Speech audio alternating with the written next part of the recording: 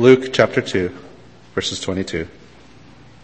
When the time of their purification, according to the law of Moses, had been completed, Joseph and Mary took him to Jerusalem to present him to the Lord. As it is written in the law of the Lord, every firstborn male is to be consecrated to the Lord, and to offer a sacrifice in keeping with what is said in the law of the Lord, a pair of doves or 2 young pigeons. Now there was a man in Jerusalem called Simeon, who was righteous and devout. He was waiting for the consolation of Israel, and the Holy Spirit was upon him. It had been revealed to him by the Holy Spirit that he would not die before he had seen the Lord's Christ. Moved by the Spirit, he went into the temple courts. When the parents brought the child Jesus to do for him what the custom of the law required, Simeon took him in his arms and praised God, saying, "Sovereign Lord, as you have promised, you now dismiss your servant in peace. For my eyes have seen your salvation, which you have prepared in the light of all people, a light for revelation to the Gentiles, and for glory to your people Israel." The child's father and mother marveled at what was said about him.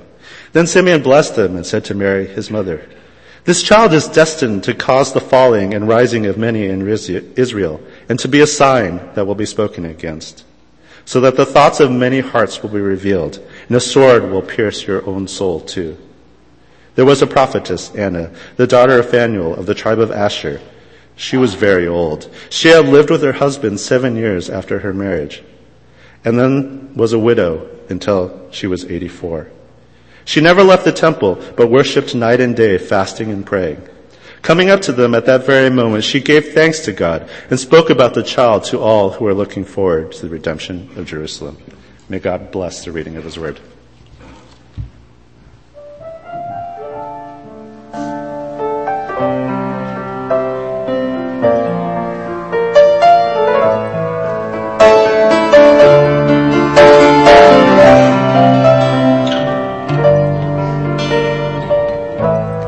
Mary, did you know that your baby boy would one day walk on water?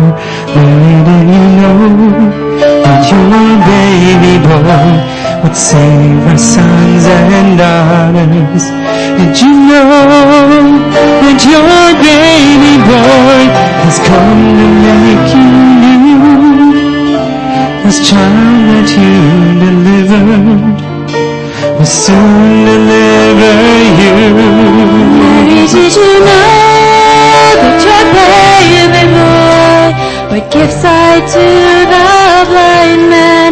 Mary, did you know that your baby boy would calm the storm with his hand? Did you know that your baby boy has walked where angels trod?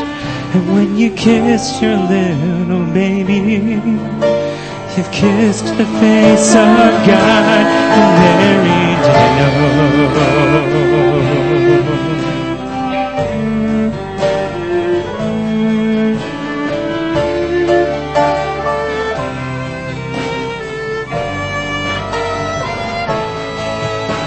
The blind will see, the deaf will hear, the dead will live again.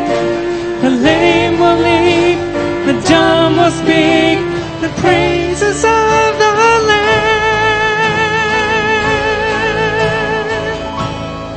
Mary, did you know that your baby boy is Lord of all creation? Mary, did you know that your baby boy would one day rule the nations? Did you know that your baby boy is heaven's perfect lamb? And the sleeping child you're holding is the great I am.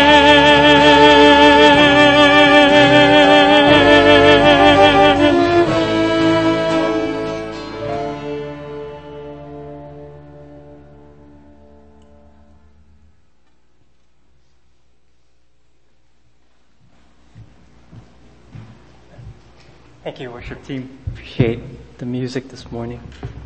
It's going to be a little interesting this morning. I usually, when I come in on Sunday mornings when I preach, I like to go to the office and just print a copy of what I'm going to print out or what I'm going to say this morning, but I found out this morning that our whole network is down, so I can't preach I couldn't print anything, which is why I have my computer up here this morning. So kind of bear with me. It's one of the problems we regularly face with our network and being wireless and all that. But anyway, we get by with it. But good morning, everyone. Good to see you all. And I want to ask you this morning, what is it that you love most about Christmas? This was actually a question I heard a DJ ask her listeners when I was listening to the radio one day in the car. She asked, what do you love most about Christmas? And she asked her callers to come in and, tell her their answers. And so, listeners were calling in. Some of them shared about how special it was for their family to get together under the tree or on the tree and open presents and just the joy and laughter that came with that. Others shared about being able to go to maybe like their grandmother's house as a family and just for the joyful time that they had, spending time together as an extended family. Others would share about things like going to Christmas Eve service and, being able to experience church as a family and have this nice Christmas Eve service together, and then they would go home for some other traditions that they would normally have each year. And so, what is it that you love about Christmas? Or, maybe you don't love Christmas at all. Yesterday in the morning, I got to serve with some Charis members at the Boston Rescue Mission, and while we were serving there, I got to talk to one of the residents, and I asked him, I said, hey, do you like Christmas? Are you looking forward to Christmas? And he's like, no, I'm not looking forward to Christmas at all. And I asked him why. And he said it's because for the past 5 years, he's never been home for Christmas. He was either in jail or in some rehabilitation center because he was struggling as a drug addict. And so he was like, I don't like Christmas. I haven't been with my family for the past 5 years, and even this year, he was still going to be at the Boston Rescue Mission in the rehab center, so he would still be without family. And then, of course, I'm sure we can't help but think about the 20-plus families that lost their children in Newtown, Connecticut, and just how, Christmas will never be the same for them, especially this year. And, you just can't, I can imagine, like, their trees being set up and gifts under the tree, and maybe, the parents that bought gifts for these children which were under the tree. And Christmas is going to come and they'll never be able to open the presents, and it's just, they're just going to have to face that. And man, what a tragedy. So what is it, as you think about Christmas, not to be a total downer, that you love about Christmas? Because it is a joyous time. It is a happy time. One thing I fear about my kids is that they're really just losing the meaning of Christmas and, really what Christmas is all about. I told them recently when I was driving them in the car, I said, I think you guys just like Christmas because you get a long extended break from school and you get lots of presents. And to tell you the truth, they didn't deny it. And, my kids, they make out like bandits every year. In the past few years, we take pictures of us as a family in front of our presents. And so, I get 1 or 2 presents to open. Millie maybe has a few more. But our kids just get piles of stuff for Christmas. And this is all mostly due in part to their generous aunts and uncles. And I think a couple of years ago I had to put a moratorium on how many gifts they could receive per family member because they were just getting way too many gifts. And so, I really think that they're losing the meaning of Christmas. And so, it was bothering me. And so one day recently I asked Spencer, I said, hey Spencer, would you still look forward to Christmas if you didn't receive any gifts? And I was actually somewhat surprised when he said yes. And I was like, wow, maybe we're getting somewhere. Maybe I was thinking, he understands what Christmas means. So I asked him, I said, so why would you still look forward to Christmas if you didn't get any gifts? Hoping he would say something, well, it's Jesus' birthday, or we're going to celebrate the birth of Jesus. But without missing a beat, he's like, oh, one of my video games contains a free character that gets unlocked at Christmas Day. It's like, oh man. I was like, we got a long ways to go with this kid. Anyway. And so I thought more about this question that the DJ asked. I said, what is it that I should love most at Christmas? And as I was thinking about this question, the realization came that the answer should be Jesus. For those of us who are Christ followers, the thing we should love most about Christmas is Jesus. And I hope to show you why from the two characters in this passage. For myself, I have a soft spot for Simeon and Anna because to me, they are the two characters in the Christmas narrative that get the most disrespect. And when you think of characters in the Christmas story, who comes to mind? Names like Joseph, Mary, of course, the baby Jesus. Maybe some of you will think of the shepherds and angels, the Magi, maybe even King Herod. But no one thinks of Simeon and Anna. They're not mentioned in any Christmas songs that I could think of, so if you songwriters want to write a song and be creative, write a song about Simeon and Anna. True, you could argue that, technically Simeon and Anna weren't part of the Christmas story because they weren't present at the birth of Jesus. But I could also make the same argument for the Magi because they weren't present at the birth of Jesus either. And so though their role in the story is very small, I think what we can learn from them is just a huge amount of things. And to me, they just set examples that we can follow because I see them as two people who very much love Jesus the most. And I think Luke mentioned Simeon and Anna right after each other because there are several similarities between them, and they both serve as witnesses who testify to the truth of who Jesus is, the promised Messiah. And so I want to go over a few of these traits this morning. The first similarity I want to point out is both of them had this anticipation, their anticipation. In verse 25 it says about Simeon that he was waiting for the consolation of Israel. And then referencing Anna in verse 38, there's an implication that Anna was one who was waiting for the redemption of Jerusalem. That is, if she spoke to others about it and was telling others about it, she herself was looking forward to this redemption. So what do these two phrases mean? The consolation of Israel and the redemption of Jerusalem. When I was thinking at first about this word consolation, I actually thought of it in somewhat of a negative sense. You don't win first prize, so we'll give you the consolation prize, something that's second rate. But as I was thinking more about what this word means, I kind of understood that, actually, a consolation prize is something that's meant to comfort you since you didn't win. And in a similar sense, Simeon was waiting for someone to come to bring hope to Israel, to bring them comfort, to console them. And not just any comfort, but everlasting comfort for all the troubles that they had been experiencing. Because we need to recognize that during this time, Israel was not in a good state. One commentator wrote, to be sure, conditions were bad, very bad. Think of the loss of political independence because they were currently under Roman oppression. Think about cruel King Herod. Think about the externalization of religion. You had these legalistic scribes and Pharisees. And you had these worldly-minded Sadducees who were just leading the people astray. You had the silence of the voice of the prophets.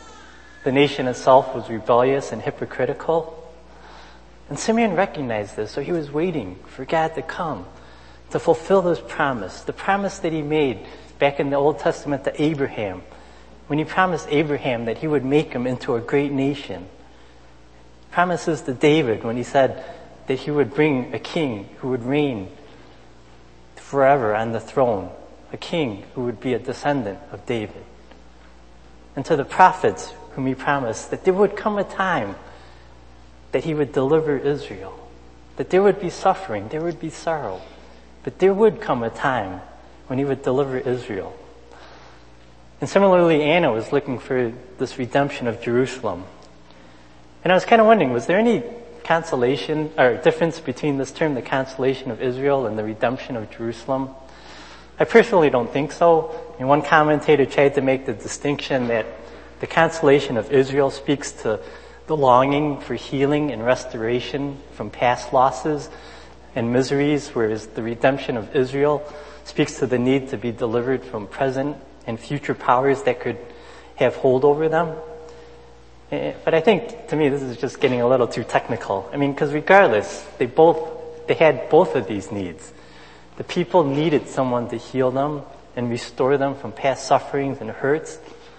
And they also needed someone to help them be able to overcome things that could hold them in present bondage and future bondage. And so Simeon and Anna saw the sorry state the nation was in, and they were anticipating, holding out for hope for the day that God would fulfill His promise. And so related to that is the second characteristic I see in both of them, which is their attitude. Their attitude related to this anticipation that they had. Because I think they had so many reasons where they could give up hope, where they could give up faith in trusting God's promises. You know, have you ever been in situations where, like, someone promised you something or said something that made you expect something, but it never happens? You know, I have a personal friend who's like this. I mean, don't get me wrong. I really like this person. She's a very kind, loving, godly person. And we normally don't hang around in the same circles because we just, have a different group of friends and we're involved in different things. So we don't see each other that often, maybe once or twice a year. But whenever I see her, she's always like, Dave, we really need to get together and talk sometime. Or, Dave, yeah, I want to get together and let's meet up. Or last time I saw her, she was in a hurry, so she just texted me. She's like, oh yeah, good to see you. She's like, Millie and you really have to get together with my husband and I, and we got to get up and meet. And so when she first started saying things like this to me, I was like, yeah, great, let's get together. Just email me or call me and we'll arrange a time. I mean, actually, I still do this now. I'll tell her, great, just call me or email me and let's get together. But then initially I would wait, and then a few days would pass and I didn't get an email or call, and then the days turned into weeks and the weeks turned into months. And then several months later I might see her again. And she would say the same thing. I mean, it's just happened so many times that I know just not to be expectant. And understand, I'm not really mad about this. I mean, I recognize that I'm not that high of a priority for her because she needs to and should be meeting with other people. And that's fine. I don't really need to be, high on her priority list. I'm fine with that. But now I've just learned not to wait and not to have any expectations of a future follow-up. And I think it would have been very easy for Simeon and Anna to have the same attitude. 400 years ago, the prophet Malachi closes his book and closes the Old Testament by promising a time when it says near the end, the Son of Righteousness would rise with healing in its wings. But that was 400 years ago. Since that time, as far as we know, no prophet had ever showed up in the land. There's no record of any miracle, any signs from God. There just seemed to be this silence in the heavens. And if God were going to fulfill His promise, why would He do so now? Once again, the people were apostate. The religious leaders were leading the people into legalism and politicism. The nation was moving further and further away from God.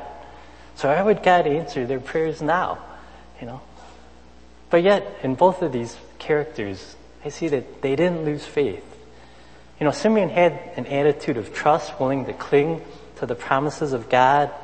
And our passage also indicates a desire on his part, a willingness to be led and be submissive to the Holy Spirit. It says the Spirit was upon him, and I believe in part of that, in part because of this faith and this willingness to submit to the Holy Spirit. Verse 26 said that he would not die before he had seen the Messiah. I mean, what an awesome promise that would be. I mean, can you think, I was thinking like just what the practical implications of this would be if the Holy Spirit came to you and said, well, you would not die before you see the Messiah. I mean, can you think of, just his wife coming to him like, hey, Simeon, you better be careful what you eat. You're eating a lot of junk food. And he's like, I can't die. I haven't seen the Messiah yet. Simeon, you better be careful going into that neighborhood. It's not a safe neighborhood. I can't die. Messiah hasn't come yet. It'd be great. You could not die until you see the Messiah. And he's just holding on to this promise. What if Simeon, though, repeatedly disobeyed the Holy Spirit, the leading of the Spirit? What if he just got tired of waiting and he just gave up hope? You would have just missed this opportunity to see, and even in our passage it says he's physically held the Messiah, this baby Jesus. And for Anna, I also see this quiet faith in God when she had many reasons just to give up hope. As we are introduced to Anna, we see that, she's quite old. Verse 37 indicates that she was either 84 years old or that she had been a widow for 84 years, meaning she could have been as old as 105. Because women during that time typically got married around age 14. So she was married at 14 and married for 7 years and a widow for 84. So she could have been 105 years old. And she could have grown up to be a very bitter woman. I mean, she could have felt God shortchanged her in life by giving her a husband but only allowing him to live for 7 years into their marriage. She could have felt helpless and alone without an earthly companion to replace her first husband. But it's so neat just to see that rather than turning away from God or trying to find another earthly companion, she chose to go to and remain in the place where she could most be with God, which at that time was the temple. And the passage tells us that she remained there day and night, worshiping and fasting.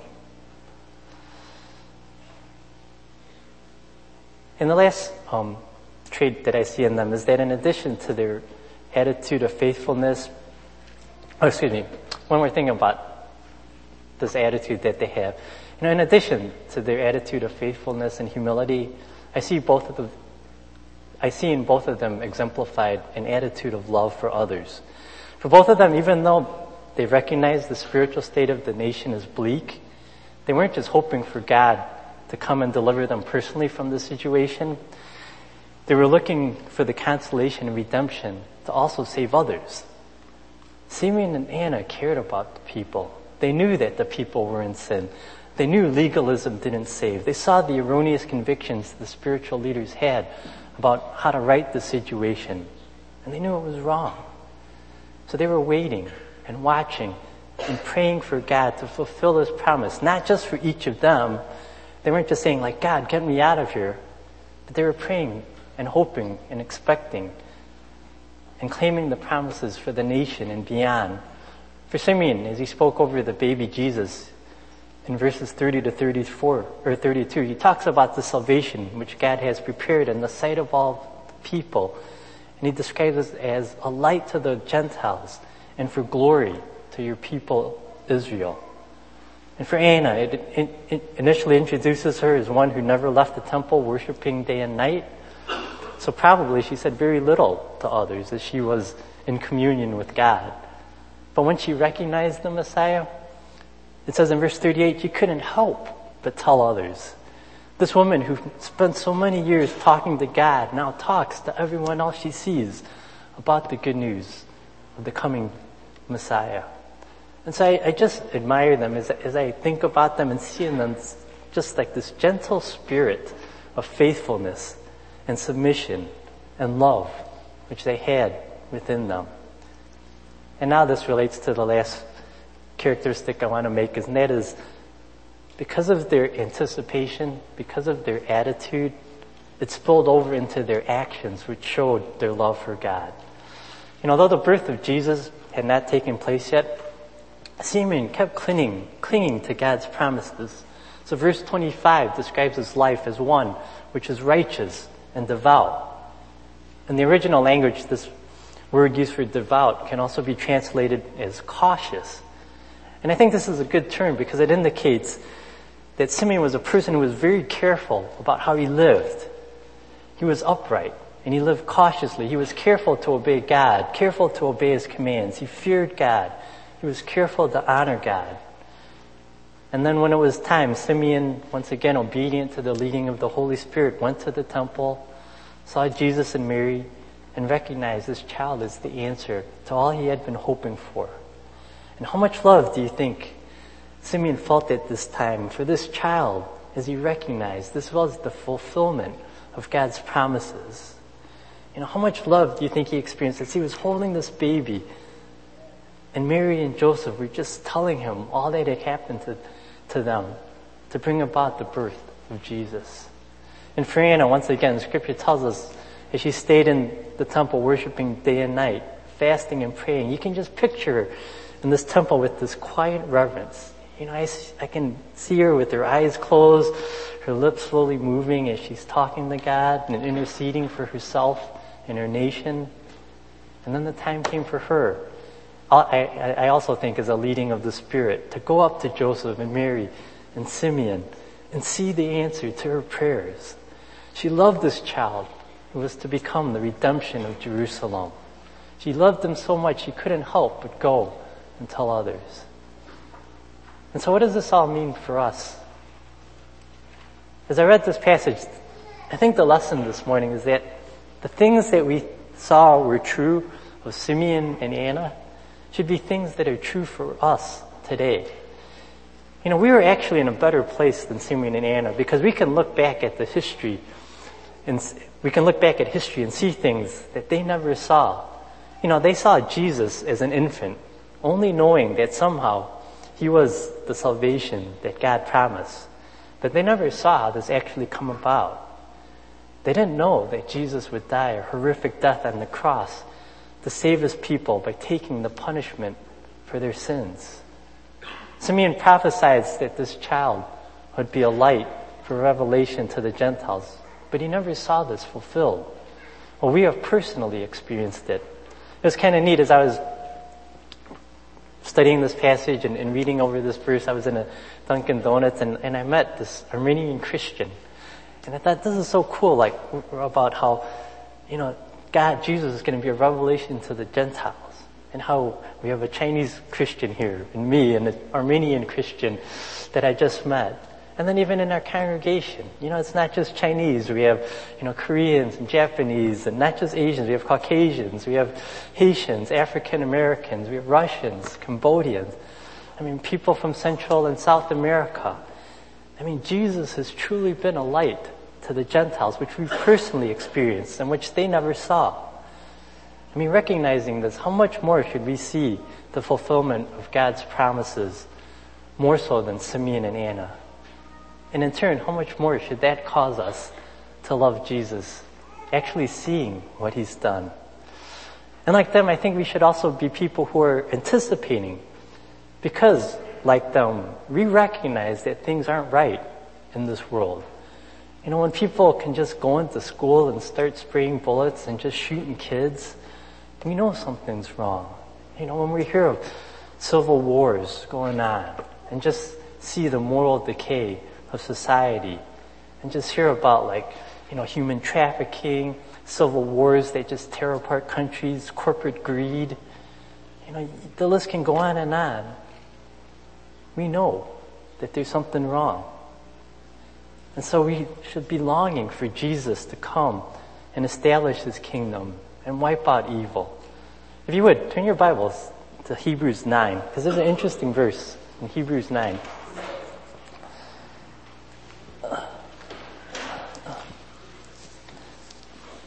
In Hebrews 9, verse 28, it says this. It says, So Christ was sacrificed once to take away the sins of many people.